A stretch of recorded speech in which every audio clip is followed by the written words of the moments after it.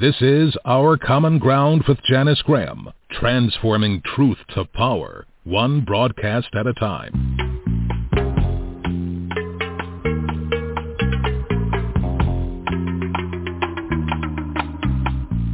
If you think that this is something happening down in Georgia, you are misapprehending the moment that we're living in. If you think that this is something happening to black voters, you still don't quite clearly understand. This is a defining moment for the American democracy. If this is happening in the state capitol in Georgia, it will not take very long for it to visit a state capitol near you. Because clearly, while there is the reverberations of race, our ongoing struggle in America here, the ways in which poor people, young people are marginalized in various ways, in a real sense, this is about something much more profound than that. It is about whether we are who we say we are. Either we're a democracy or we're not. Either we believe in the idea of one person, one vote, or we don't. Either I'm a citizen or I'm not. These are politicians who are trying to hold on to power. That's what this is. It's a power struggle, and they've decided that they're going to hold on to power no matter what, even if it costs the democracy itself. And the only people ultimately who can correct this are the people themselves. And so we've all got to stand up, say no to this. History is watching us, and our children are counting on us. I am a deeply hopeful person, and hope is a little different from optimism. Hope is the recognition that, we are in a serious fight for what is good, what is true, what is righteous, and evil is well-financed and determined.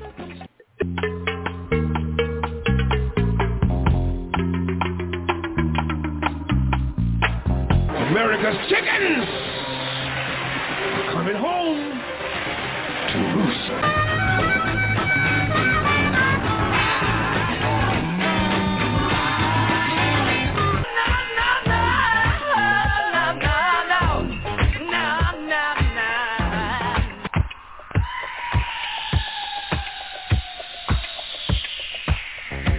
Our Common Ground with Janice Graham. Our Common Ground, speaking truth to power and ourselves.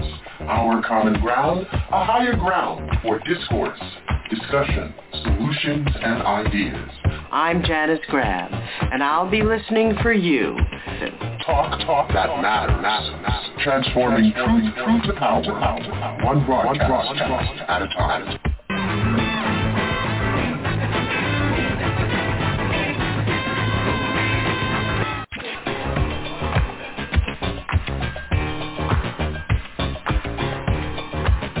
And now to Our Common Ground with Janice Graham.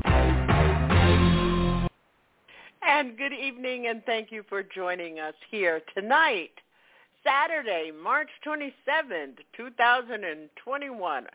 March is already on its way out. Last Saturday was the first day of spring.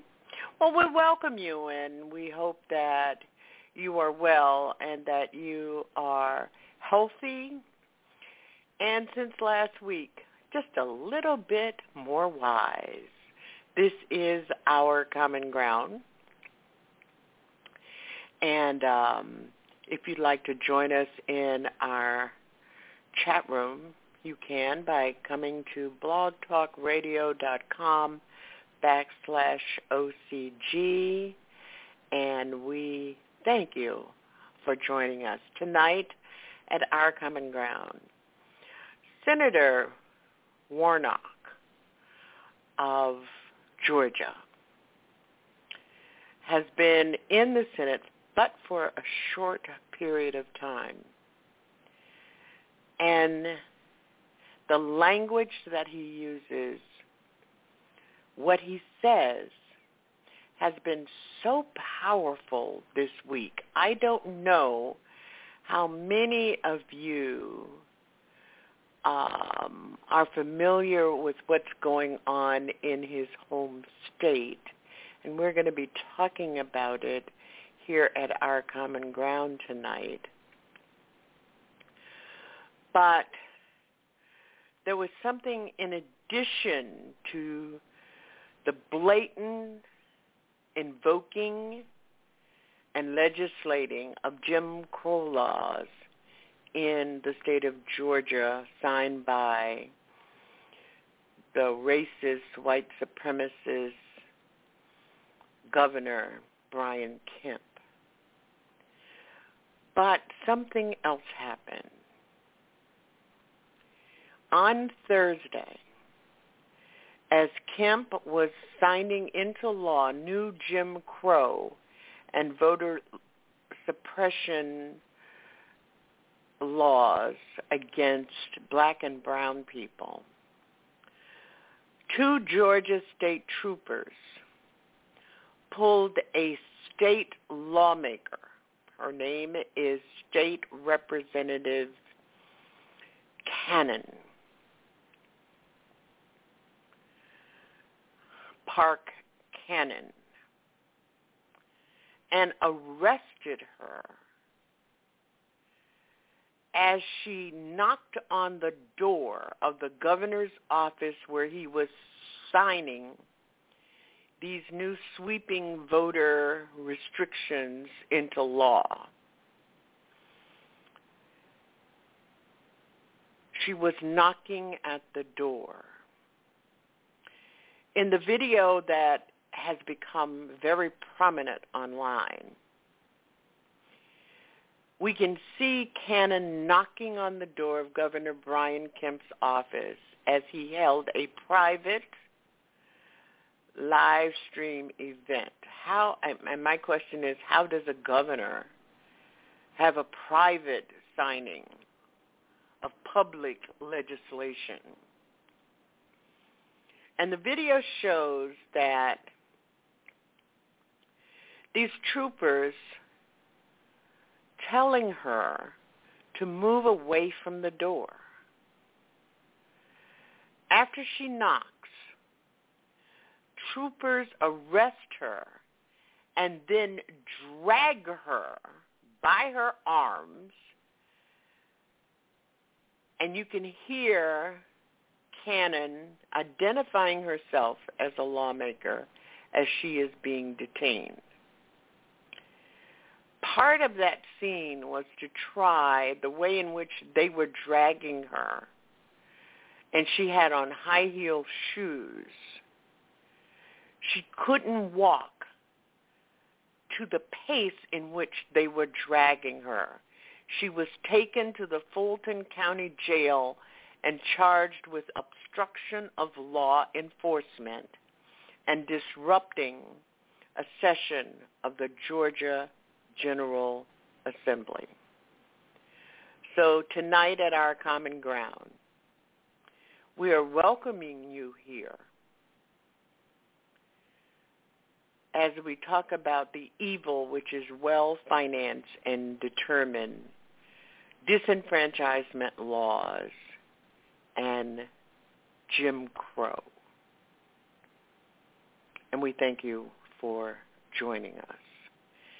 Here is the statement that you might have missed in our opening by Senator Warnock of Georgia.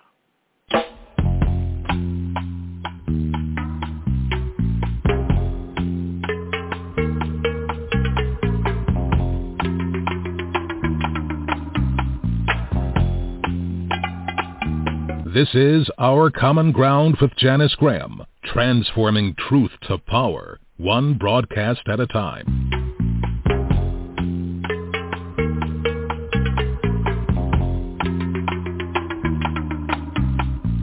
If you think that this is something happening down in Georgia, you are misapprehending the moment that we're living in. If you think that this is something happening to black voters, you still don't quite clearly understand. This is a defining moment for the American democracy. If this is happening in the state capitol in Georgia, it will not take very long for it to visit a state capitol near you.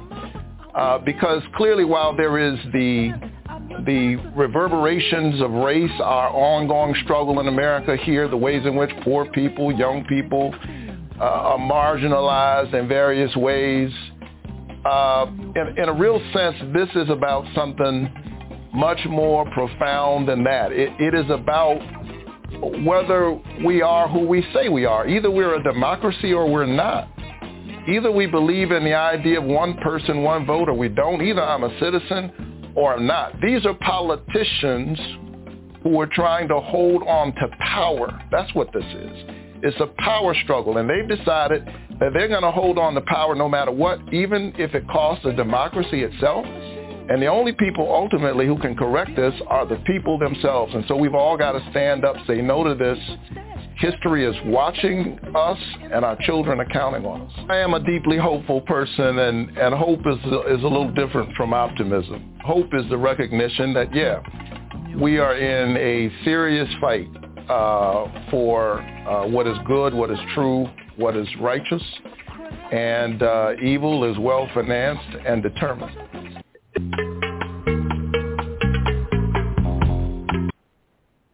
That is what Senator Warnock had to comment on what occurred in Georgia at the state legislature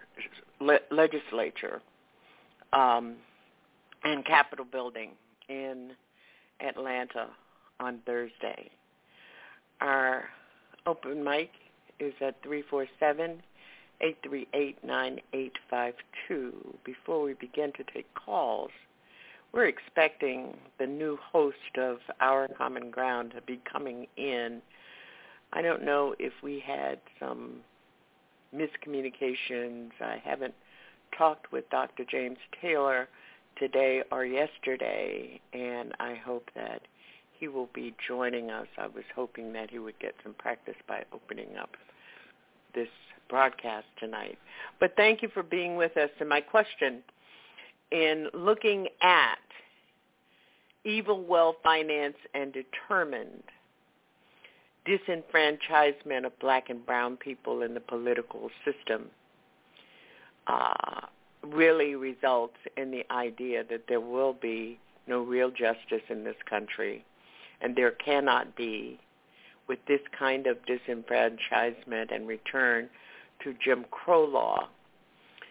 We've been talking about the Reconstruction period, and I hope that if you missed that broadcast last week and the week before, that you will go back and review it, because we are right back at the point where America made a deal with the devil, and that is to find other ways to enslave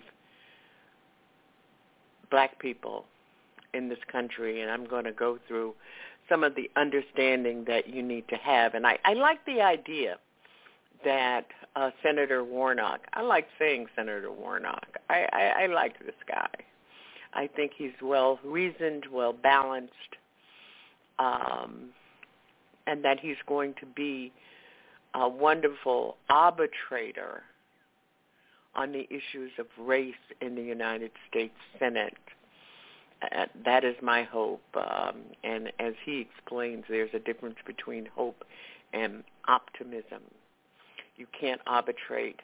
You can't negotiate. You can't compromise if others are not listening. And because we have a confederacy that has installed itself in our Congress, white supremacists who have decided that the South shall rise again, and that's another part of the language of Reconstruction right after the Civil War. We are definitely in, and you've heard probably a lot of the language, Civil War 2.0.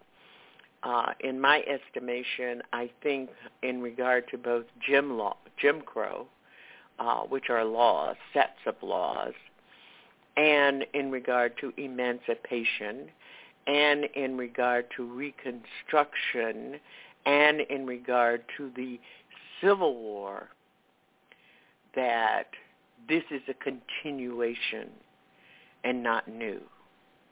And we can talk about that at 347-838-9852. And I hope that we can have some discussion about it. We hope that you are healthy and safe and feeling safe from the pandemic, as we always do at Our Common Ground. Since the pandemic, we try to give you as much information as we possibly can. As of today, there have been 548,000 deaths from the infection of COVID-19 coronavirus. 1,260 since yesterday this time. The pandemic is not over. We hope that you are still remanding your family and your friends and yourself to a good, safe protocol. I have had both my Moderna vaccinations. It'll be 2 weeks today that I had the last one. I am still double masking. I am still using antibacterial wipes when I enter the stores, grocers, and I am still doing a lot of hand washing and being very careful.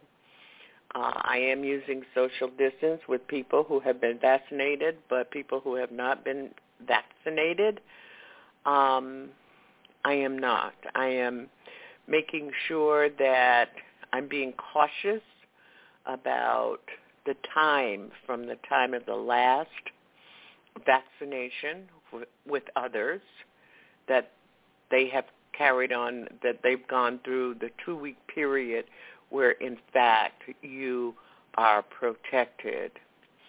So we hope that you are being safe. In terms of vaccinations, 27.6% of all Americans and residents of the U.S. have had at least the first shot. And 15.1% have had both or the Johnson & Johnson, which is only one shot. So we just hope that things will get better in this country. This pandemic has been very, very hard. I can't think of enough projects to do. I mean, I could very well work on Our Common Ground web stuff and never be short of having things to do. But I've been trying to learn things, and I think that I did mention that when I first isolated myself, which was February 2020, I started taking lessons about baking bread online, right on YouTube. And I was baking bread in the first month, and then I decided, I can't really bake all this bread because I'll be eating all this bread, and by the time all of this ends, I would probably have gained 30 to 40 pounds. So I gave up the bread baking thing because it was also hard to give it away. It wasn't like I could take it to nursing homes or adult care centers or neighbors. Everybody was isolating themselves. And then I started learning how to do some basic kind of cooking meal stuff. That was a big thing. So now I'm redoing my atrium. And that really is shoveling rocks and learning how to put pavers down and how to set the soil and put a concrete and sealer and all that stuff. But in each of the projects, I am reminded that it's a wonderful way of of procrastinating, because I should be writing more. And I had gotten into the world of virtual reality and taking tours in different countries and skiing and excuse me, and doing all of that stuff, deep sea diving. Some of the places where I wanted to go diving and probably would never get there, particularly in Grenada, where there is an underwater in the ocean, a sculpture to honor those who died on that part of the transatlantic slave path journey. And the sculptures are beautiful, and I had seen many, many photographs of it and just wondered how it would be to do some diving around those sculptures, which they do have diving tours. And I would never be able to do that. And through virtual reality, I can put on my headset and sit at the bottom of the ocean and walk through and around those sculptures. It's a wonderful thing. It can be very addictive, however. Okay, so our number is 347-838-9852, and we'll be taking your calls. But let's get into this whole notion of what happened to Representative Park Cannon. If you watched the video, if you saw some of the photographs in regard to that event, watching these big burly state troopers dragging her through the Capitol, out of the Capitol, and being very rude in their language when they were putting her, she was demanding to know why she was being arrested. And if you saw the video, you know there was no reasonable explanation as to why she was being arrested. So we'd like to hear from you and your reaction to what that meant to watch in 2021 the same scenes that we saw on the Pettus Bridge, the same scenes that we saw in Birmingham. And quite frankly, last weekend in Miami, when the curfew was being enforced, it just seemed to me, I don't know about you, during the spring break craziness that was going on on South Beach and Miami Beach last weekend, it just seems like all the people I saw being arrested and being dragged and being tasered, and they all seem to be black people. And I made a note in a conversation about that to some people, and people agreed. Our number is 347-838-9852. But one of the things I want to do is go over, before we start talking about what legislatively what is happening in 47 states in this country, and will probably start happening in a state where you live, are the re-invoking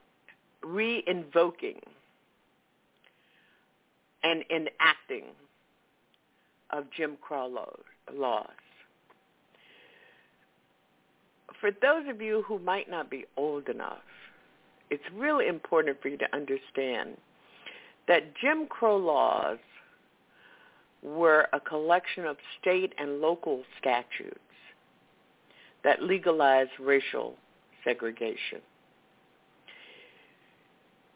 If you will recall, over the last 4 or 5 years, I have been talking about the urgency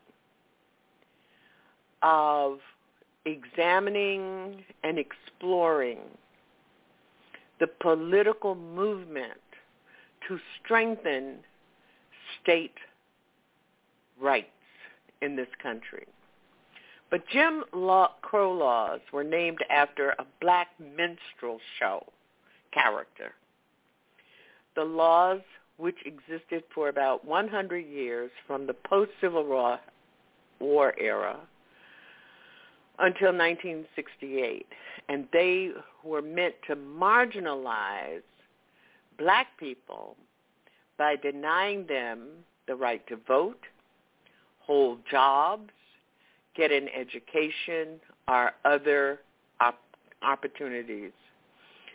Those who attempted to defy Jim Crow laws often faced arrests, fines, jail sentences, violence in the form of burning and lynching, and thus death.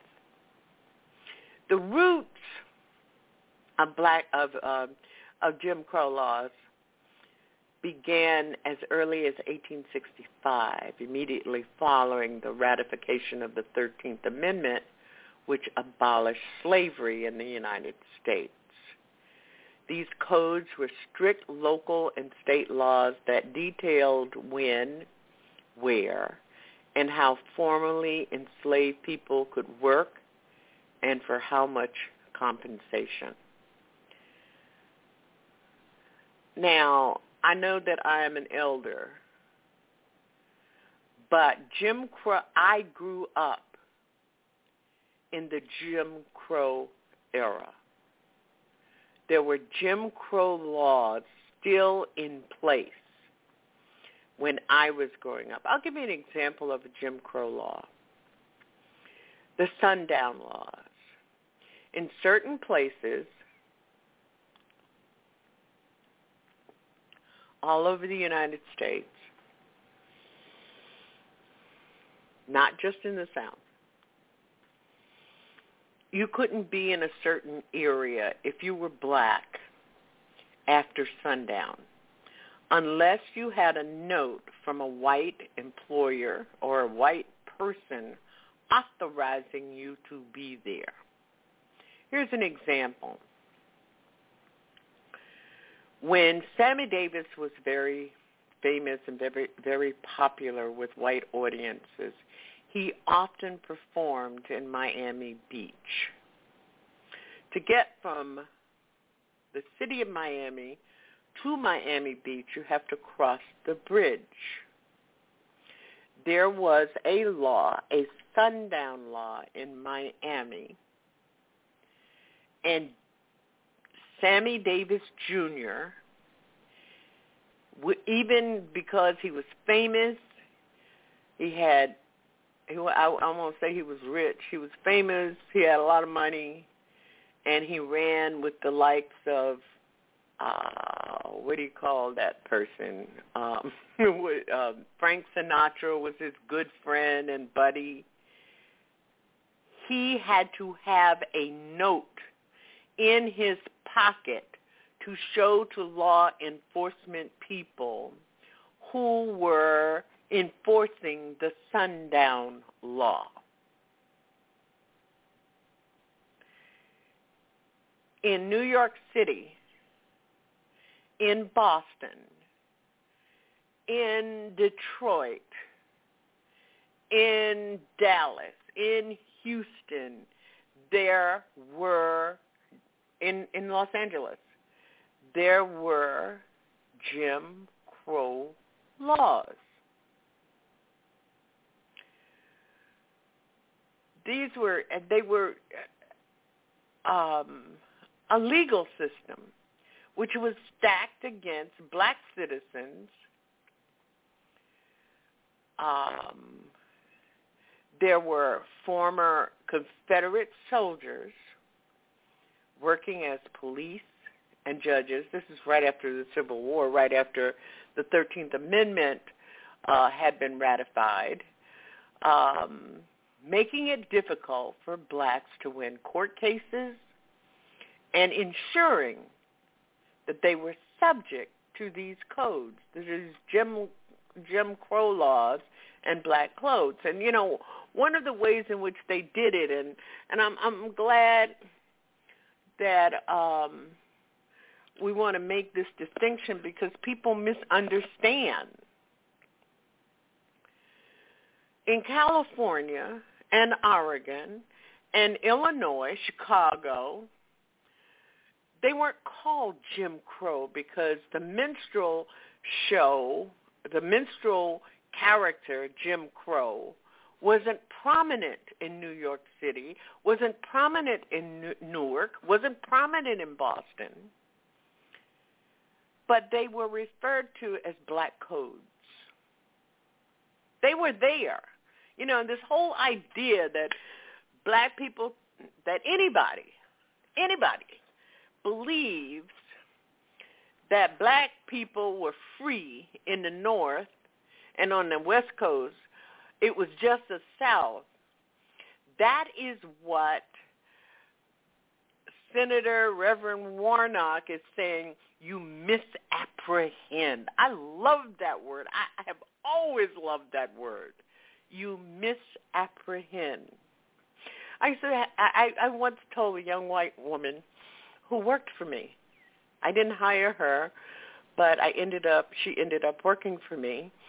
And she was probably about a year or two younger than me. And I had to say to her, can you imagine? I love remembering this. Sweetie, you misapprehend who is in charge here. I love that. Michelle, can't you just see me doing that? Yeah. I mean, for weeks, every time I looked at her, I had a big grin on my face because I was working real hard for somebody else to take her off my hands. Okay, but anyway, so in the North, the judicial system, the police, the whole government system understood these as the black codes. In the South, we refer to them as Jim Crow laws because we understood and knew the minstrel. I wish that Blog Talk Radio had a thing where I could flash up some pictures so you all could see, because this character was in blackface. You've probably seen pictures of it.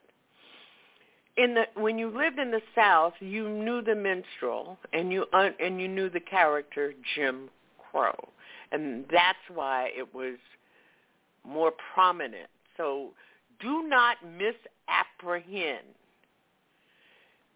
Jim Crow and the black codes, all the same thing. It's a legal system stacked against black citizens. In the South, Confederate soldiers got jobs in the police departments, were appointed judges, ran for mayor, ran for city council.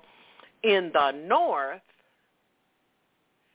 it was soldiers and men who fought in the Civil War under the Northern banner, but they were really Confederates anyway. So I hope you understand that in this history. Now, during the Reconstruction era, local governments as well as the National Democratic Party and President Andrew Johnson thwarted efforts to help black Americans move forward. Violence was on the rise, and one of the things I do recommend to all of you, if you have not done it, I don't know where he is, but we did at Our Common Ground, we did a 4-part series on the history of black political movements in America. And if you really want to know who, what, and when about the Reconstruction era, I'm not going to sit here and try to teach history, but I do want people to know as we talk about what is happening in Atlanta as an example of what is happening all over the country. You need to have some of this background, because you know how people call up here and they be talking out of their ass and pulling it from all different areas, and it doesn't make any sense. But during this period, schools were vandalized, and these were schools that black people set up and financed themselves, and they were destroyed. This was during the time of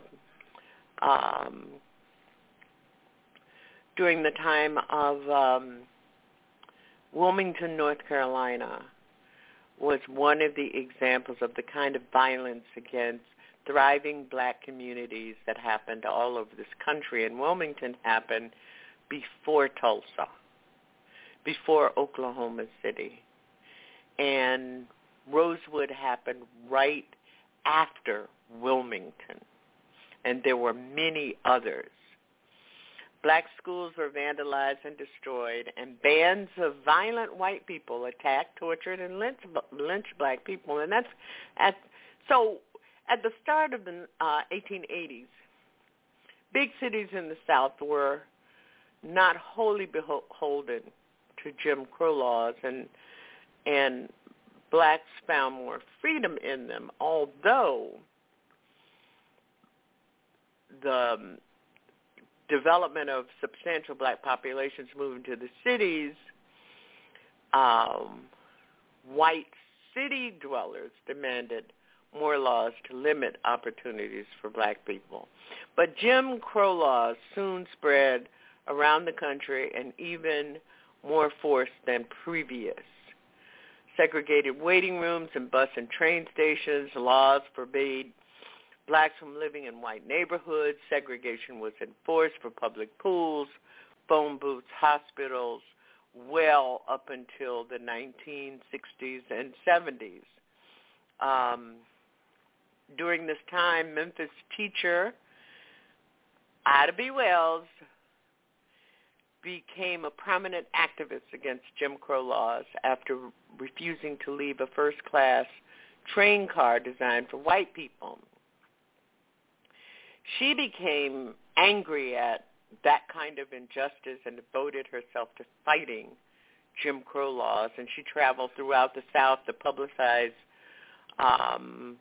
her work as she became co-owner of the Memphis Free Speech and Highlight, and used her position as editor to take on school segregation and sexual harassment.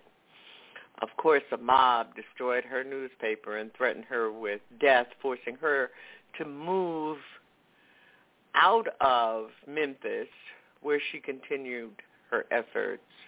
There was also a woman by the name of Charlotte Hawkins Brown, a North Carolina-born, Massachusetts-raised black woman who returned to her birthplace at the age of 17 in 1901 to work as a teacher for the American Missionary Association. And after she was withdrawn from that school, she began fundraising to start her own school and named it the Palmer Memorial Institute in North Carolina. These are all kinds of things that came out of Jim Crow laws.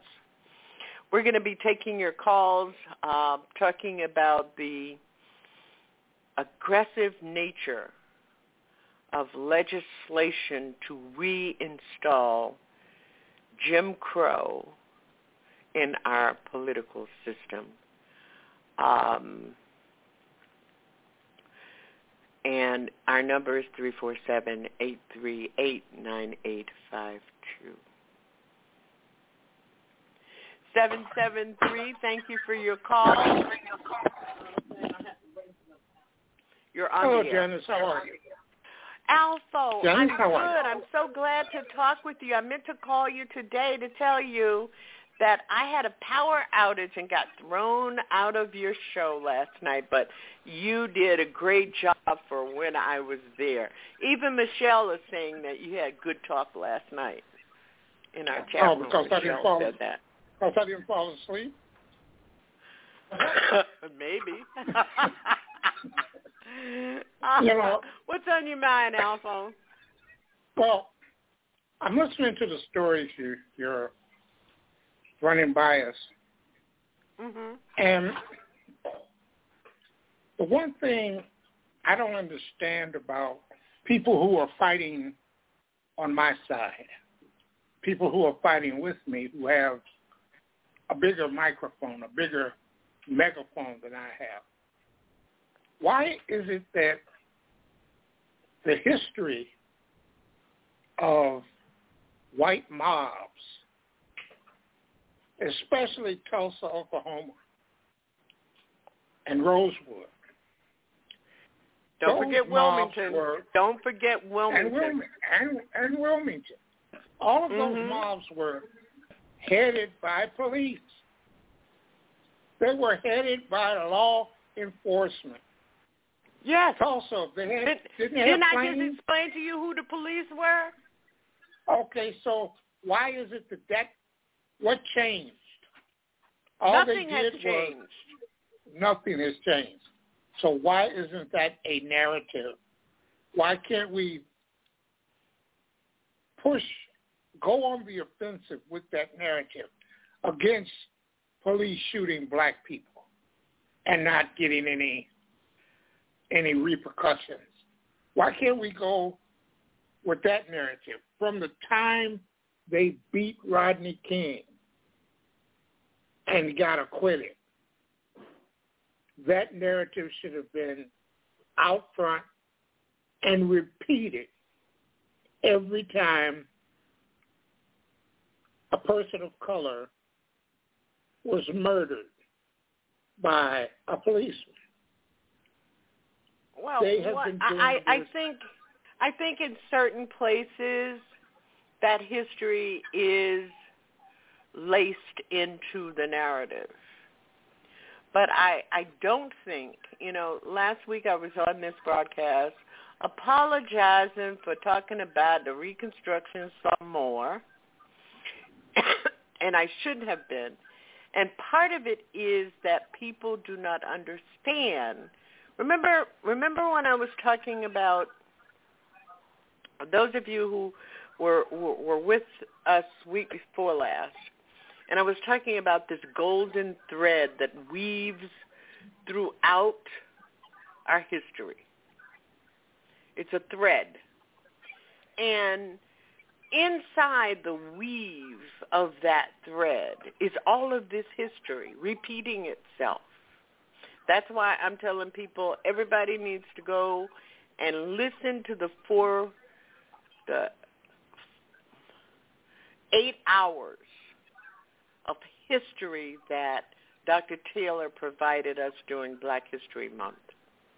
Because if you understand what really happened, I mean, did you hear me say that one of the rewards in the South for men who fought for the South in the Confederacy, who believed in the Confederacy, their rewards were getting top political jobs, getting jobs with the police department, getting jobs with the government. Those are the people who moved in. That is how Brian Kemp and people like Rick Scott, people whose family for generations, all through Florida, all through Georgia, all through North Carolina, political families have served in political positions in police departments for generations. And it's the same thing in Boston.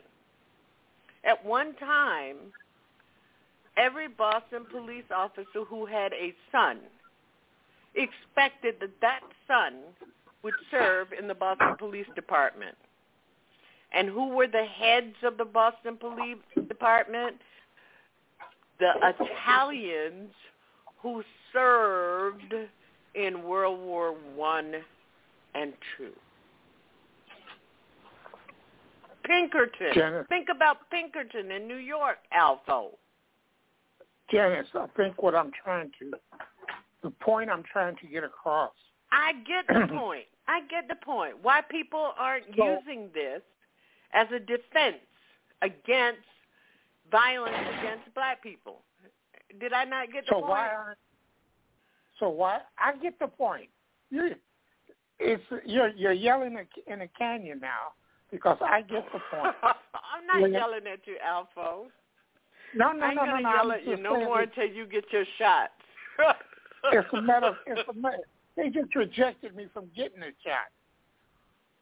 It's a metaphor saying that I say they just rejected me from getting a shot. I had it lined up. They sent me a text message that I was not eligible because they were only shooting people in this particular area. And I'm in Chicago, so I can use the term shooting people.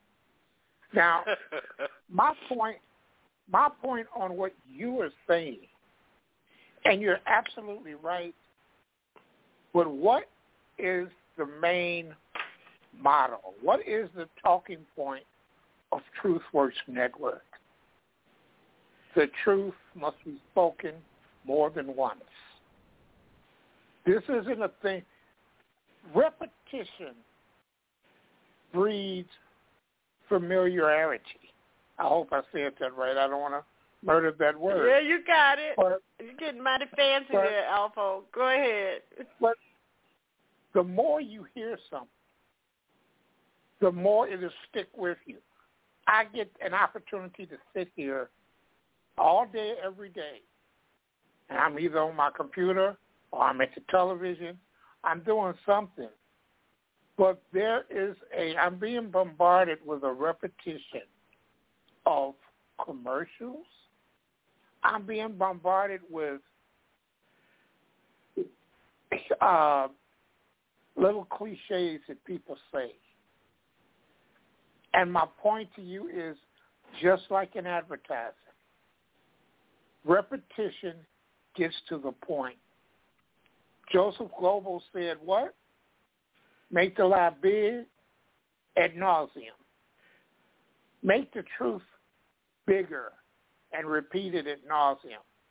We can say it, but just in the stories that you have told, since I got here a little late, each and every one of these stories, there is a basis for police to be involved. And in each case, the police were involved, and actually the police were the perpetrators. They were the perpetrators of, they stood up Jim Crow. And like you said, the people came from the military. So the military is full of them. The police stations are full of them. The union halls are full of them. So what we have to do is repeat this over and over until it becomes every day. Why do you think their hair is on to be called Jim Crow? Why do you think that it's such a big pushback every time someone like Louis Farrakhan speaks? And they've done a good job of basically silencing him and pushing him into a box.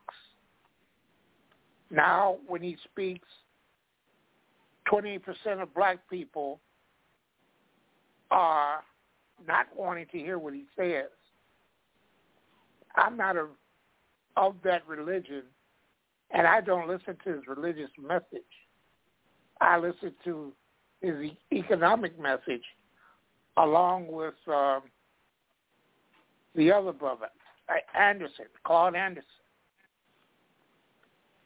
The truth bears very little resemblance to repetitive thought.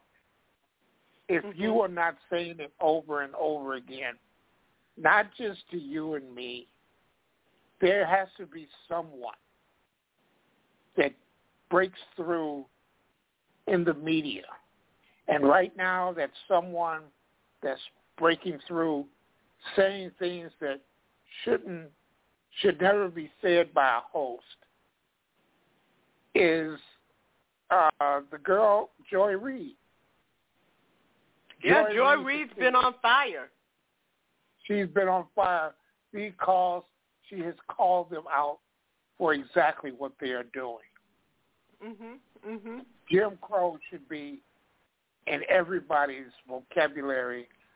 Your verbiage, if you get on one of these programs, should include the term Jim Crow. Should include But here's the problem, and you articulated it at the beginning of this call, is that people really do not understand. This is why I produced this particular show tonight, and I don't know where Dr. Taylor is, but I produced this particular show tonight, the show last week, the show the week before, and the show the week before that, because I think it's very important for people to be able to see what is going on, but accentuated by the insurrection on January 6th. That these are the events, these are the actions taken to combat, to inhibit, to prohibit any progress by black people after the emancipation. And if people don't, Joy Reid and Jason Johnson and others, they can use the word Jim Crow all they want to, Alpha. But if people don't understand what it means, it falls short. And that is why in my marketing of this particular program tonight, I said I also use the term disenfranchisement laws equals Jim Crow, because that's what they were. They were laws put into place to disenfranchise black people.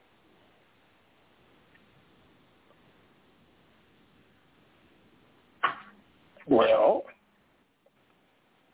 and I say well like that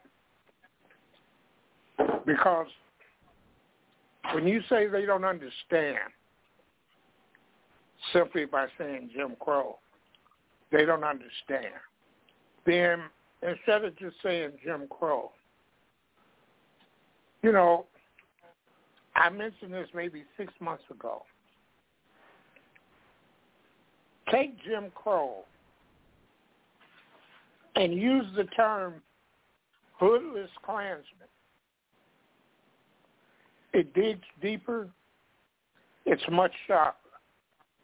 Hoodless Klansmen. That's what the politicians are, the prosecutors, the judges. They are hoodless Klansmen. And throw in that the meme that why do Klansmen wear hoods? So they can go back to being judges, lawyers, police. The police, the law. Yep, absolutely.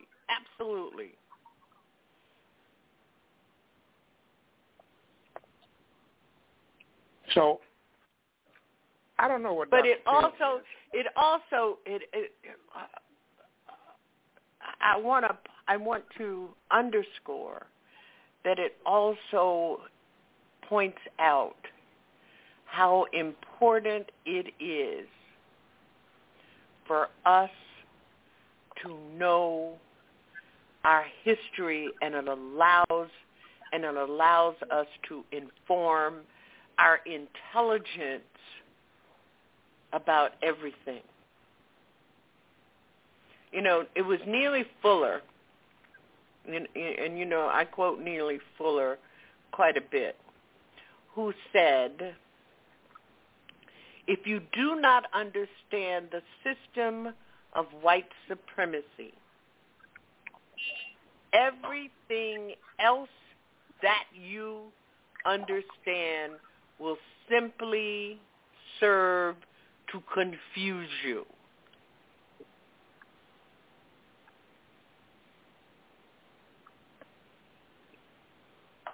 But that's right.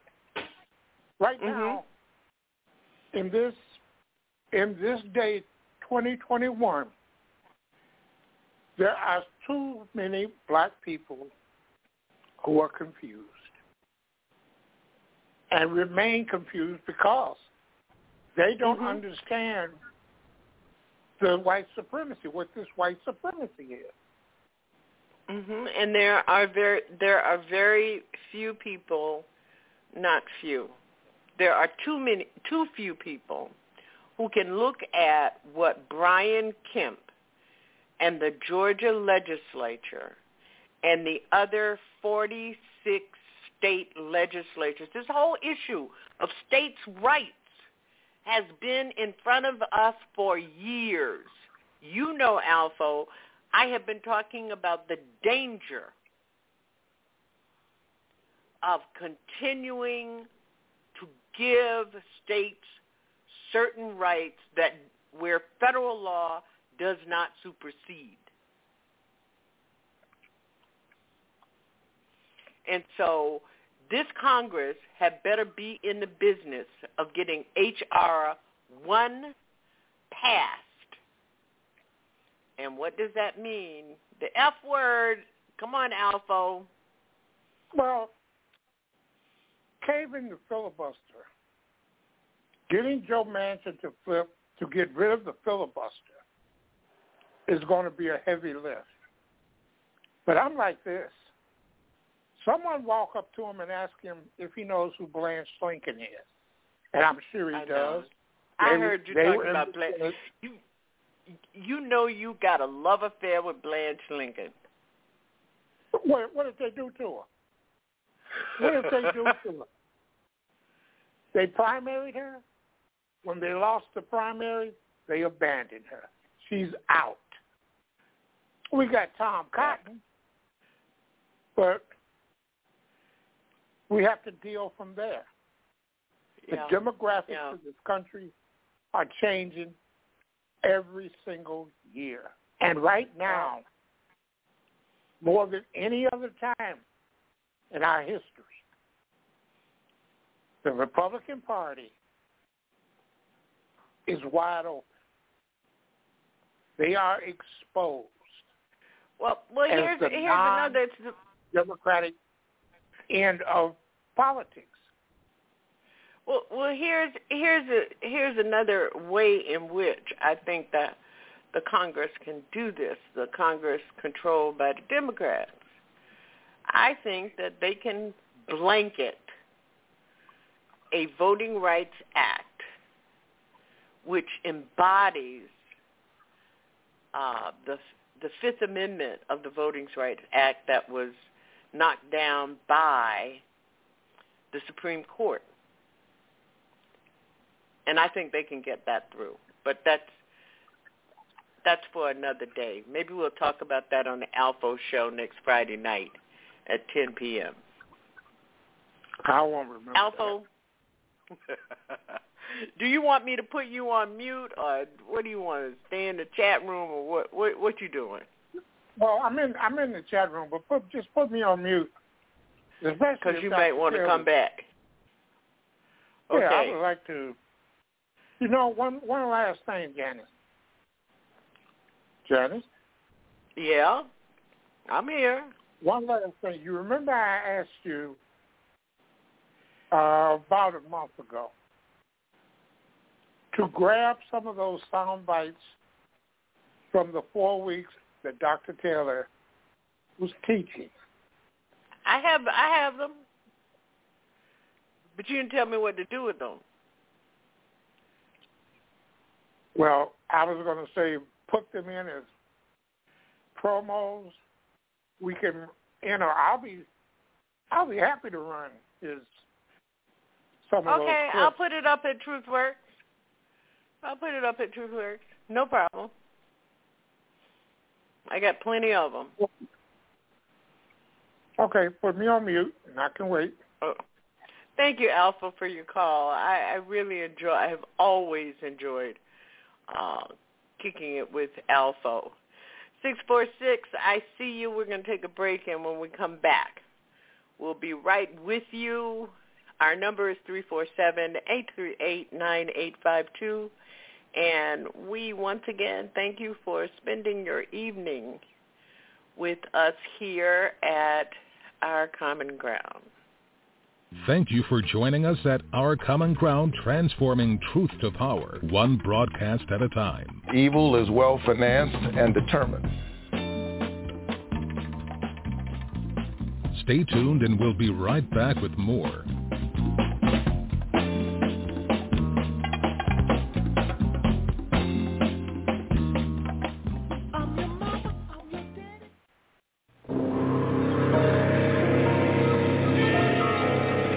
Because our society is only as strong as all its individuals, the United Negro College Fund has helped educate thousands of doctors and researchers, but we need more. Thousands of architects and engineers, but we need more. Thousands of teachers and biologists, but we need more. And when disease, injustice, pollution, poverty, and countless other problems threaten to pull us apart, we had better educate every single person who has the potential to solve our problems. And to educate more people, we need more of your help. Give to the United Negro College Fund. With so much at stake, a mind is a terrible thing to waste. That what we see before our eyes, the sky is green and the grass is blue. But one thing you can't deny, these people are sabotaging this country. Nothing comes to a sleeper but a dream. Drilling down, just damn. When injustice becomes law, resistance becomes duty.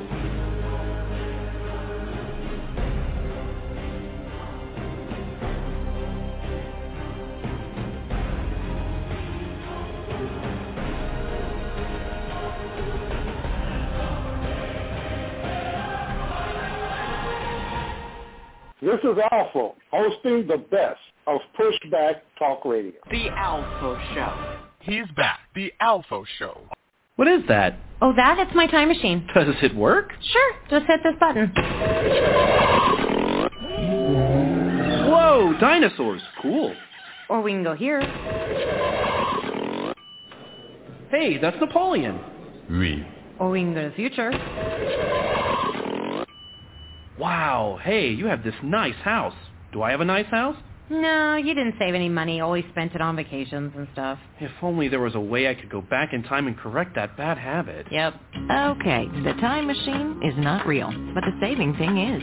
Get in the habit of putting some of your money in savings each week through a 401k, savings account, or financial investment. Put away a few bucks, feel like $1,000,000. For free ideas and easy tips on saving, go to feedthepig.org. That's feedthepig.org. What does this crazy little button do? Wait, no! This message brought to you by the American Institute. We need somebody who's shaping the way Occupy shaped the discourse around wealth inequality, the way Black Lives Matters shaped the discourse around vicious legacies of white supremacy as it related to the repressive apparatus of the nation state in regard to this trigger-happy policing going on with our precious young brothers and sisters. The people's on my block, I'm as real as can be. Word is born. Faking moves never been my safe. So Teddy, pass the word to your and Chauncey. I'll be sending the call. Let's stay around 3:30. Queen Pen and Black. Transforming truth to power, one broadcast at a time. Like it or not. So I'm not asking you for the truth. I know the truth. So what I'm asking you is, what is your end game? This is Our Common Ground with Janice Graham, transforming truth to power, one broadcast at a time. And now back to Our Common Ground. I like the way you work it, Alpha. Yeah, that was for you. Thank you for being here with us at Our Common Ground. Our number is 347-838-9852. And tonight we're talking about the evil which is well-financed and determined, disenfranchisement laws, and Jim Crow right in our face. It is happening, folks. 47 states and in the Congress. And I think that we need to get real about it. We need to get active. I spent yesterday afternoon protesting the unwarranted arrest and of Representative Park Cannon as she was dragged through the Georgia Capitol building after knocking. I mean, how in the world can you have a private signing of state legislation? And it wasn't like he was in the room by himself. He had 5 white men up in there with him. And, you know, we really need to begin to understand that we are now, as black people, in the third Reconstruction. I said it 18 times last week. I said it probably 20 times the week before, and I said it 40 times this year. This is the new, you know, but when you think about it, it's the continuation of the Reconstruction period. It's the third leg of Reconstruction. The second leg was the violence and eruption, protests and demands in response to the late 1950s, 40s, 50s, all the way into the 60s. And it ended with what we call the Civil Rights era. The Black Power movement was a way of retaining and expanding what we had gained legislatively and politically and transforming the narrative. So here we are in the third Reconstruction, facing 47 states enacting laws to prohibit and limit the citizenship of black and brown people. You know, I always think when I say black and brown people, first of all, people of color, that really drives me up the wall. Nobody was born a people of color. There are no laws about some people of color. There's no disparate impact of people of color. The disparate impact, the different impact is on black people. We're going to go to our phones. 646. Hey, Jay, you're on the air. Thank you for your call. Hey, how you doing, my sister? Listen, I really don't understand sometimes why you and others expect this white man to act and behave anything different than the way Okay, he let me stop you there. It may be you don't understand because you don't listen. You're listening to yourself. You're making assumptions. You don't know. There is nothing that you know about anything that I have said or written that would lead you to believe or lead a reasonable person to believe that I expect more from some white people. No, Nothing. you do. I'll tell you why you do. Because you expect for them not to do it the way that they do it. But they have no other choice but to do it that way. What have I ever said that would lead you to conclude that? Because you always seem to me to be shocked that they do the things that they do, that they pass laws, that they go behind closed doors. Jay, just stop talking. Just stop talking. I've been in this game for 50 years. There is nothing in this country, there is nothing in the system of white supremacy that would lead me to ever believe that they will do anything differently. My question is always, what are we going to do? Oh, we're not going to do nothing. We're not going to do nothing because then go somewhere, crawl up in a corner, and die. I didn't say and that. Be black. I didn't say that. I said that we're not going to do anything because we never put forward the right narrative, nor do we challenge them on the level that they need to be challenged in order to put the spotlight on so that the world could see it for what it is. Because how could you go around the world talking about democracy and in your own country you don't practice it? But they never put forward that type of narrative. So this is why they get away with it. I don't know who you've been talking to. I don't know who you've been talking to, who you've been listening to. I think I've been listening to enough people who expect, number one, that the Democrats are going to do something to solve this problem. I know there's a lot of people who think that the corporations are going to solve this problem when they're not even putting the right type of pressure on them. See, if it was me and I was Latasha Brown and I was Stacey Abrams, where I would start is I would start going from the jugular from the beginning. There would never be any type of discussion. I would go to people who are now trying to get active, the athletes, saying that they want them to take away our game and start putting them on blast. I would not be about trying to get people to do anything. Why don't you I would make demands. Why are you talking to me instead of talking to Latasha Brown or Stacey Abrams? No. I have demailed Latasha Brown. I've demailed her just like when I went out there and I told her in the email that when you dropped that advertisement, I made those calls. That's what you do. You just make the calls. I had a couple of my friends make the call. Now, where do we go forward? Because the bottom line, the Democrats are not going to end the filibuster. That's just not going to happen.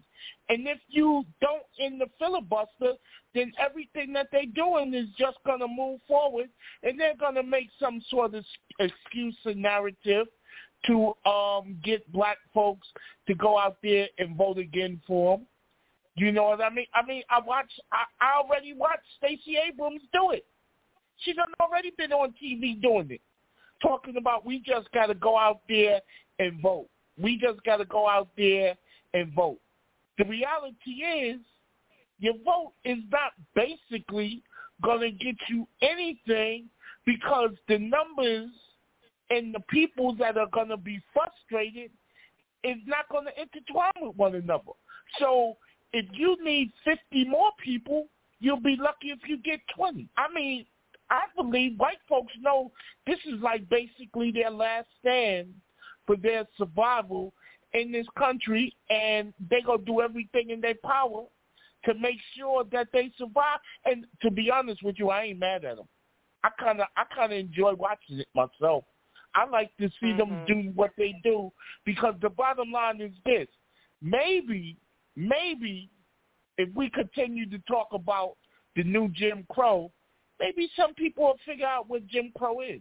Because most people, in all honesty, don't know what Jim Crow is and don't even understand the impact that Jim Crow had on the position that we in today. So what we'll do is we'll use the word, the new Jim Crow, but the reality is people are going to keep on going about their business at hand, and the Democrats are going to soft pedal you. They're going to do everything in their power to keep you on a certain track, because always remember this. The Democrats at the highest level in society benefit from this whiteness. And, you know, black people in that income category benefit from it also. So the bottom line is, like I always say, the Democrats are really nothing more than Republicans who just treat you a little bit better.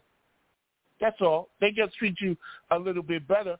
But the bottom line is, we better figure out how we're going to change this narrative, because if we don't change the narrative, ain't nothing going to happen. It's just going to be business as usual.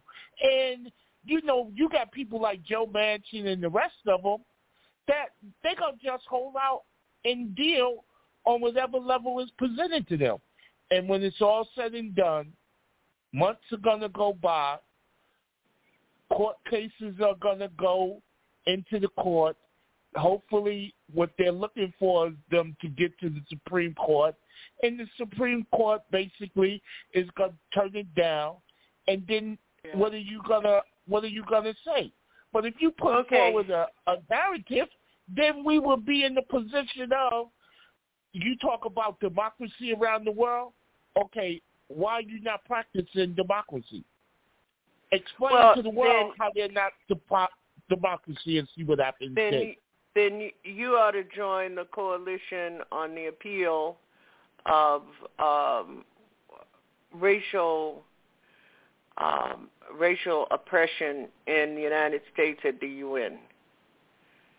Well, I mean, I always think that. I know. Hopefully you get another call other than Alpha tonight. And hey, is this your last week? Is Turner taking over for you? I didn't hear it clearly. In April. April. Oh, and you're not going to be on the air no more other than your popping? Other than my what? I said you're not going to be on the air no more other than your popping on the person's show.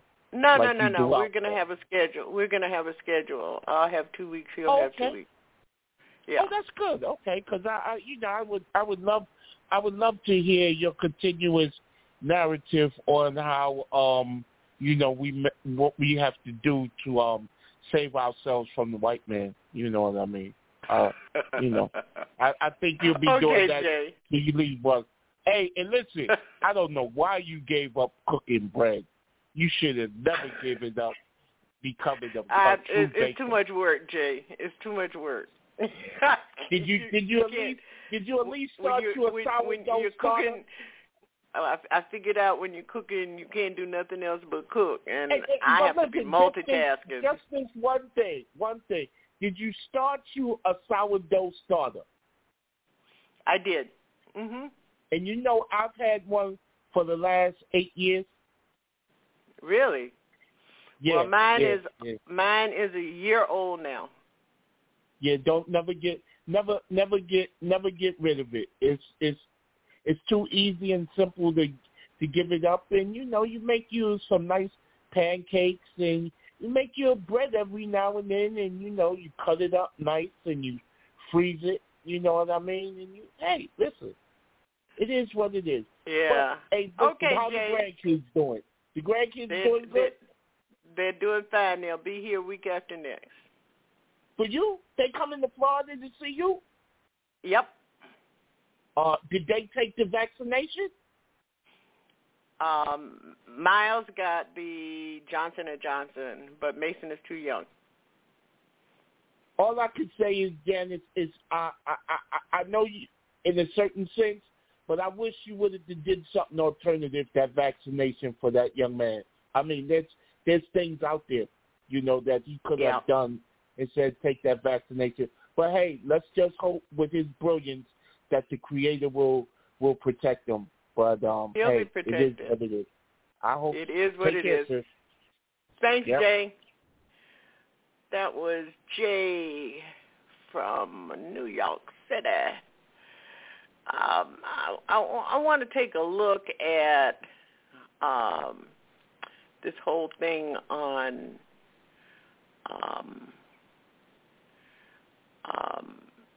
Reconstruction again, because I think it's so important for people to really understand what it's about, and I hope this is the right clip. So we're at this inflection point where we have to talk about what it means to be American and to take care of one another. At the same time, we're grappling with the conversation about police brutality, which is a symptom of a larger system of racism. And so I don't want us to get caught in this notion that if we reform the behaviors of brutality, we have now fixed the problem. I talk about it as reformation and transformation. We are in a nation where reformation is going to have to be a part of what we do. We are not at a place where everyone agrees with the fact that we have to fix everything, but we are at a moment where there is common cause about fixing the most egregious. But we also have to then hold our leaders accountable for making sure there is a transformational conversation that happens at the same time, and we don't allow reformation to displace or overshadow the responsibility of transformation. It's 2020. President Grant easily won re-election, but the campaign revealed growing fault lines in the Republican Party. Grant faced a renegade liberal Republican movement that was critical of the mainstream of the Republican Party. There are good government types who are very upset by the scandals that have been exposed in the Grant administration. Credit Mobilier was basically a phony company that was set up to provide financing for the Pacific Railroad project, and it laundered money. It made lots of money for corrupt individuals. The difficulty is that those corrupt individuals were often members of Congress. Grant is personally quite honest, but he seemed blind, credulous, almost childlike to the presence of unscrupulous people. Corruption is as American as apple pie, and if we find it in the Grant administration and the Reconstruction South, that's not because Reconstruction was inherently corrupt. It's because corruption happens. You could almost make a bumper sticker out of it. Liberal Republicans are also adopting more of a states' rights position now. We can't just keep intervening in the South, and nominated their own candidate for president, Horace Greeley, the editor of the New York Tribune, a long-standing anti-slavery advocate. Greeley made this famous statement that he's confident that masses of our citizens, North and South, are eager to clasp hands across the bloody chasm that divides them. The split in the Republican Party is the harbinger of a retreat from Reconstruction.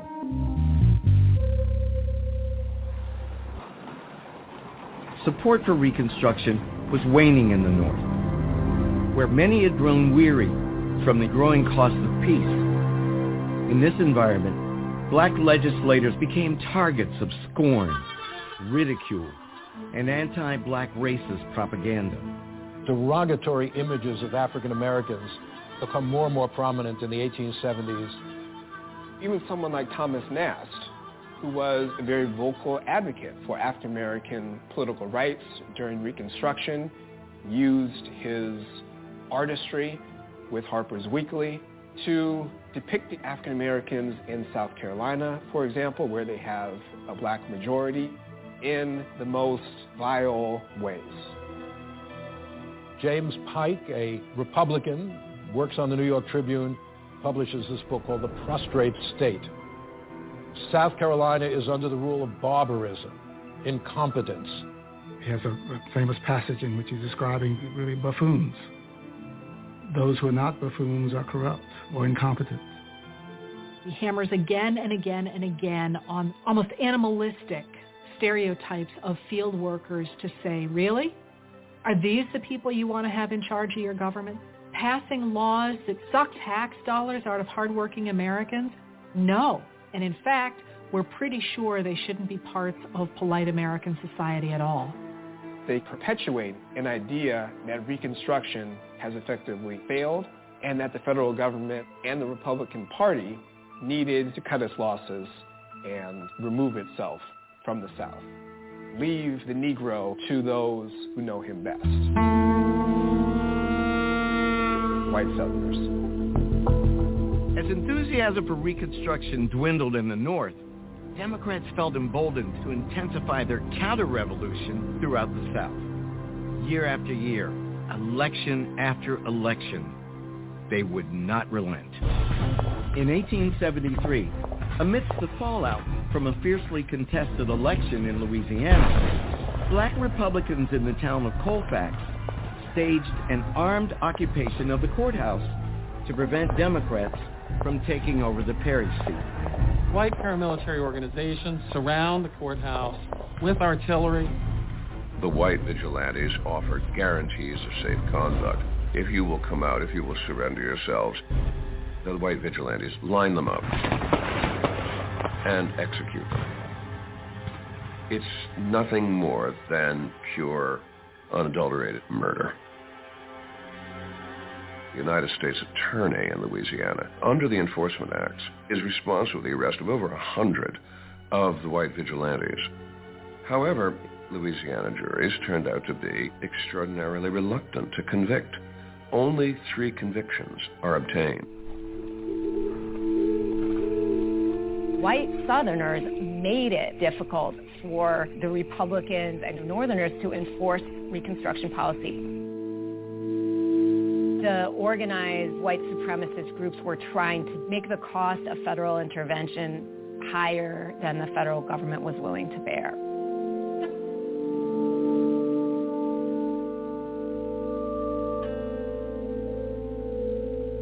In state after state, increasingly organized societies, paramilitary clubs, white leagues claim control of public places. John Roy Lynch, now a congressman, was targeted when he returned home to Mississippi to campaign. At Fayette, they paraded the streets, yelled, fired cannon.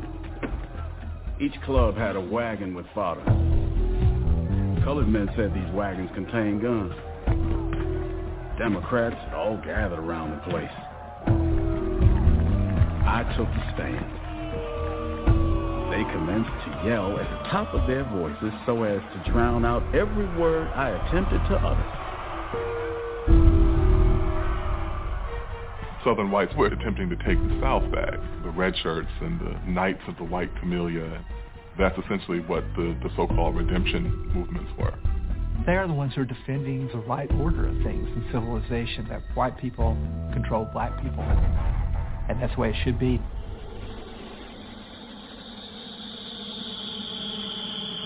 The brutal violence was accompanied by a major economic downturn, the first since the end of the war. It was known as the Panic. Banks and railroads were at the center of the storm, but soon it spread to every corner of the economy. The Panic of 1873 has enormously destructive influence. And one of the reasons that I wanted to share parts of what was happening from historical fact is, for these past few minutes, is to help you see where we are. That could have been a description of all that happened in America between the Reagan years all the way through the Trump era, both the campaign and his presidency. All of those things happened. The taking back, the demonization, the continuing demonization of black people in politics, black people who were economically progressing. Everything black was demonized over that period of time, even the half-black President Barack Obama. And he wasn't even black. I mean,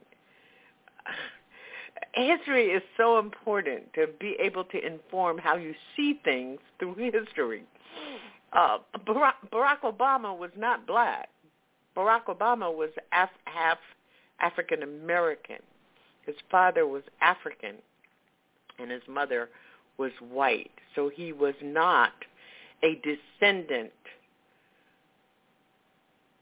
of the American chattel slave system.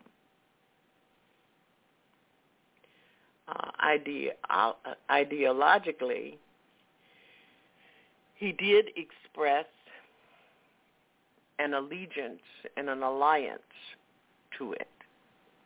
But if you look at, if you change the term in that clip from Democrats and make it Republicans and make Republicans Democrats, you can see it. Our number is 347-838-9852. And one of the things that I think all of us are facing in the face of what is happening in terms of the evoking of the black codes once again in our government landscape is that a lot of our people who say that they are our allies are coming to us and saying, hey, I just want you to know that I don't agree with what's going on in Atlanta, and I don't agree with what they're doing across the country in regard to voter suppression and black oppression. And it can be so exhausting.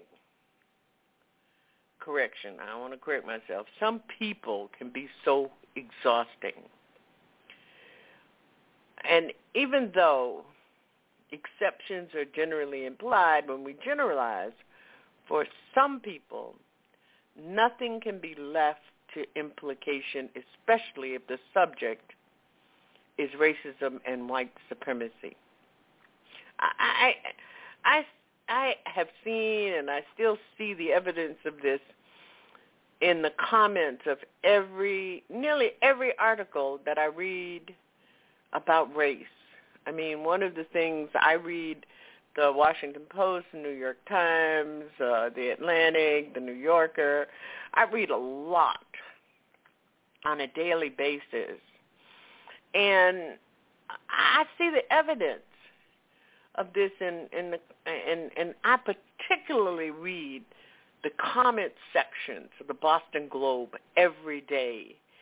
And there are always a few, usually white people, who take offense because they presume that when black people are talking about racism, they're pointing the finger. White people inflict on us, unless white people is qualified with some, that they're being lumped in with the main offenders. Apparently for them, the true horror of racism isn't racism itself, but being accused of it due to association. And, you know, and I can understand the frustration, even if I think it's kind of pathetic. For many whites, merely implying that they might be racist can be as triggering as being called the N-word for blacks, although the latter is accompanied by centuries of brutal history and a system that continues to undervalue us. The R-word is a label most white people, even ones who are openly racist, don't want to wear. You notice they all get all fragile, aggressively, I call it the aggressive fragility of I'm not racist and not all white people. I'm not all racist, and not all white people are racist are too common and thoroughly unnecessary white protestation. When people use them to avoid being lumped together with real racists, they aren't telling black people anything we haven't heard. It's a racist trope. And by constantly repeating it, they're shoving themselves into that unsavory box. It's one step up from some of my best friends are black. I don't know if you're having this problem, but you certainly can give us a call at 347-838-9852. It is all part of the package because, well, when you start shouting at a black person for not acknowledging that you are one of the good white people, you immediately become one of the white people that black people complain about.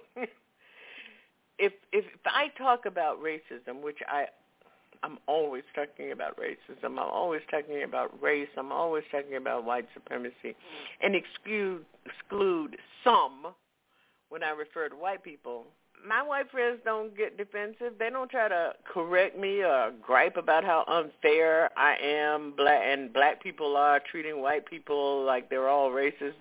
They ask how they can do better, what they can do in their own community, in their own families. They recognize that white privilege isn't about economics alone. They don't see racism as someone else's problem just because they don't actively or consciously consider whites to be superior to blacks. So, and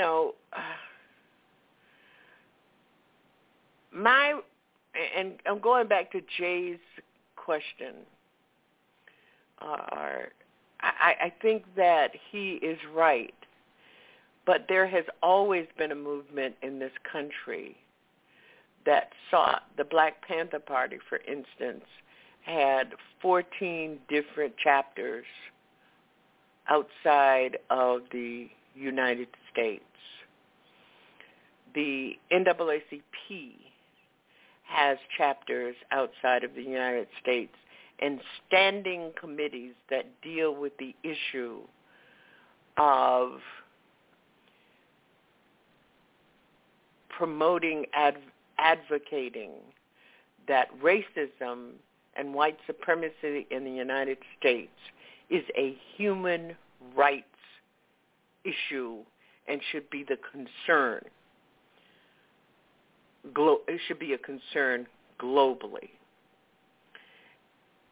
But in addition to that, in regard to Jay's comments, one of the things that countries like China, North Korea, many countries, Jamaica, Haiti, they begin to weaponize rather than advocate on the issue of the racial turmoil in this country. And that has to be something that we should be concerned about. Our number is 347-838-9852.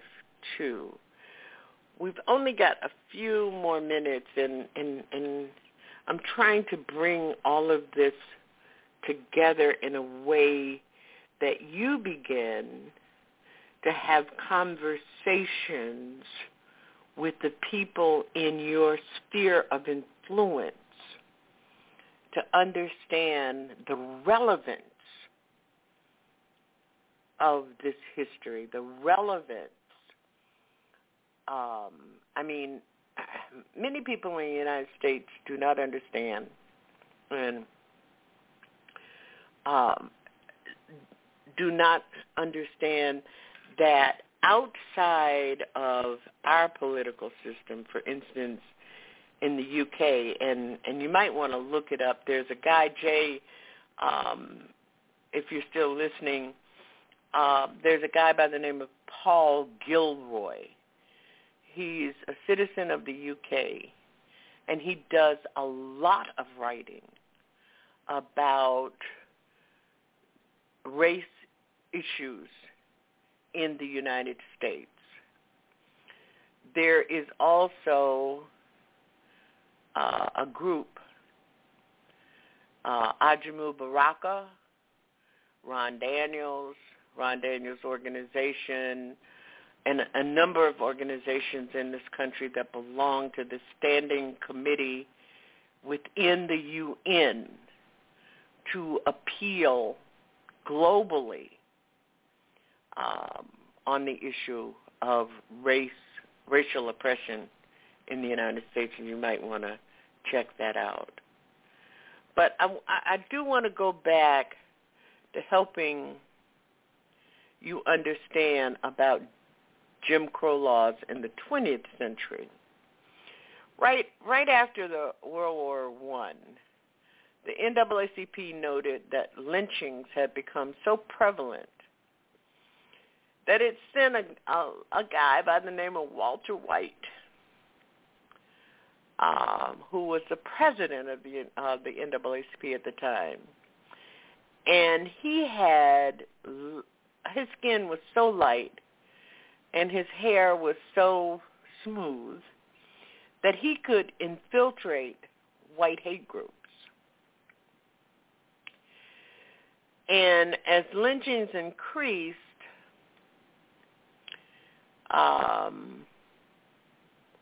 it was called the Red Summer in 1919, a period that was called the Red Summer. And race riots. There were in 1919 there were 25 race riots in the United States. And these riots were in retaliation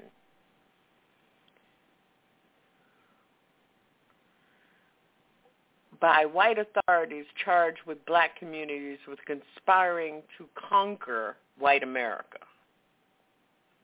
Let me get that right. I'm trying to put it in my head right. The Red Summer were more than 25 race riots, because I want you to really understand this. In the summer of 1919, and in retaliation to those riots, white authorities charged into black communities and charged vocal that the black people were rioting because they were conspiring to conquer, quote unquote, conquer white America with Jim Crow dominating the landscape, education increasingly under attack, and then there were few opportunities for black college graduates. The Great Migration of the 1920s saw a significant migration of educated black people out of the South. And you might want to read and understand how the Red Summer also encouraged blacks across the country to begin to migrate into urban areas. I don't know if any of you, if you have not, it's a wonderful, wonderful book, and I'm about to mess it up because I'm trying to go through some of this stuff at the top of my head. Yeah, the book, The Warmth of Other Suns, S-U-N-S, by Isabel Wilkerson. You will be mesmerized by how she tells our great migration story. This woman writes this story so vividly that you can nearly taste the dust of the cars that transported black people from the rural areas in the South to the local train station to make it to the North. And, you know, Chicago, Alpha, was considered the North. I don't know how that happened, but anywhere above Georgia, Alabama, Mississippi, Florida, North Carolina was considered the North. You know, when I was growing up, I thought the North was like New York. But, excuse me, but you begin to understand that the North was anywhere but in the red clay of Alabama or the muck of Mississippi Delta. So I really recommend, Alpha, you could get it on Audibles. Isabel Wilkerson reads it herself. It's a wonderful book. It's a wonderful, wonderful book. And you understand the journey, because in this book, when she talks about the Red Summers, and in this book, she really embellishes and includes the stories of real people who made that journey, real people who made the journey. So I recommend the book. The book is The Warmth of Other Suns, and the author is Isabel Wilkerson. Another book of hers that I recommend that you understand the global and ancient system of white supremacy is her book, Caste, which talks about class and race and ethnicity. Both very, very good books. So we have a few minutes if you'd like to call in and talk about this aggressive fragility of, I'm not like them other white people. I'm not all white people. I call it the not all white people syndrome, because it places additional stress on us, and I don't want people to believe that you have to be stressed by other people's fragility.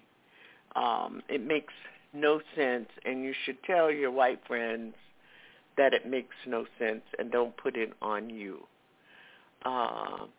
Until it is done, it really is all white people.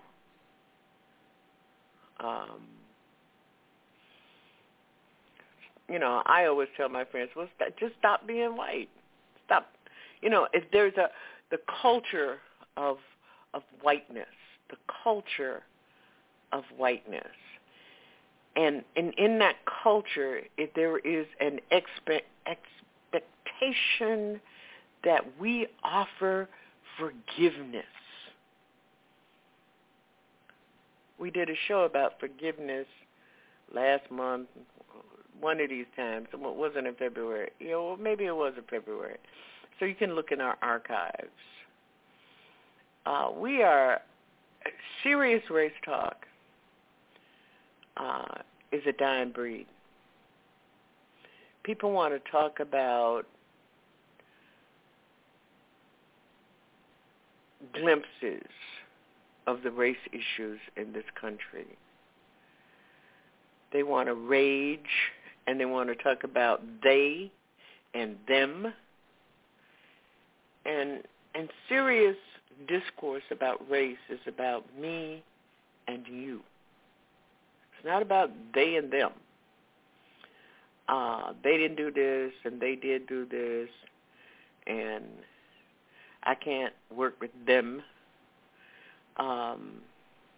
It is about what you are going to do.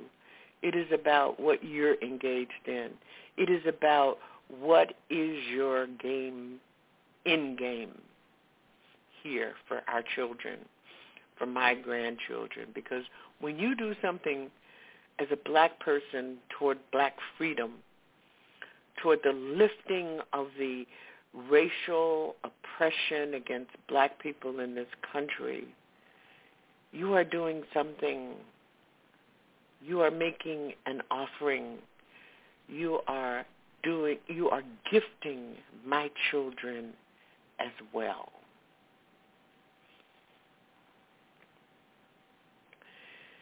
When you are identifying and exploring a problem which is an impediment to our freedom, and you begin to work on solutions, creating allies. Sometimes black people forget black people are allies. If you don't want to go outside your own circle to solve a problem, stay in your circle. But bring people in that can help you. There is no movement.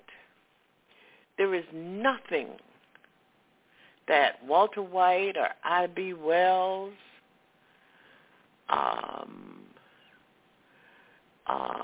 let me give you some other names. Ida B. Wells, Charlotte Hawkins Brown, Isaiah Montgomery. Isaiah Montgomery was one of the people who recruited other former slaves to settle in the wilderness with him, clearing the land and forging a settlement that included several schools. And Andrew Carnegie funded the library, a hospital, 3 cotton gins, a bank, and a sawmill in a place called Mound Bayou in Mound Bayou, Mississippi. That was in 1887. And Mound Bayou, which I have been there, and I stayed there for a week, is a thriving, still a black settlement. It was on my list for retirement, places I'm going to retire. So as we close out tonight, they tell you that the post-War II era saw an increase in civil rights activities in the black community with a focus on ensuring black citizens were able to vote, and it ushered in the civil rights movement. It resulted in the removal of Jim Crow laws. Nothing in that is true. In 1948, Truman ordered integration in the military. That was to the interests of this country. In 1954, the Supreme Court ruled Brown versus Board of Education that ruling was not enacted fully, still, our children continue predominantly to attend segregated schools. And Brown versus Board of Education was to end educational segregation as unconstitutional. In 1964, Lyndon Johnson signed the Civil Rights Act, which legally ended the segregation that had been institutionalized in housing and banking and financial institutions, and we all know that that is not true. In 1965, the Voting Rights Act was supposed to halt efforts to keep minorities from voting. And in 1968, the Fair Housing Act was supposed to end discrimination in housing, and we know that that is not true. I want to thank Alpho and Jay for their calls, for your presence in our chat room. If we die, if we go away at Our Common Ground, it will be because we found that we were no longer being helpful, useful. So let people know that we are here and we will be here. People need us here. Have a good week. Be safe. And thank you. If you think that this is something happening down in Georgia, you are misapprehending the moment that we're living in. If you think that this is something happening to black voters, you still don't quite clearly understand. This is a defining moment for the American democracy. If this is happening in the state capitol in Georgia, it will not take very long for it to visit a state capitol near you. Because clearly, while there is the reverberations of race, our ongoing struggle in America here, the ways in which poor people, young people are marginalized in various ways, in a real sense, this is about something much more profound than that. It is about whether we are who we say we are. Either we're a democracy or we're not. Either we believe in the idea of one person, one vote, or we don't. Either I'm a citizen or I'm not. These are politicians who are trying to hold on to power. That's what this is. It's a power struggle, and they've decided that they're going to hold on to power no matter what, even if it costs the democracy itself. And the only people ultimately who can correct this are the people themselves. And so we've all got to stand up, say no to this. History is watching us, and our children are counting on us. I am a deeply hopeful person, and hope is a little different from optimism. Hope is the recognition that, we are in a serious fight for what is good, what is true, what is righteous, and evil is well-financed and determined. I understand that. Just who are you? Broken down and tired of living life on the merry-go-round, and you can't find a fighter. Thank you for joining us at Our Common Ground with Janice Graham, transforming truth to power, one broadcast at a time.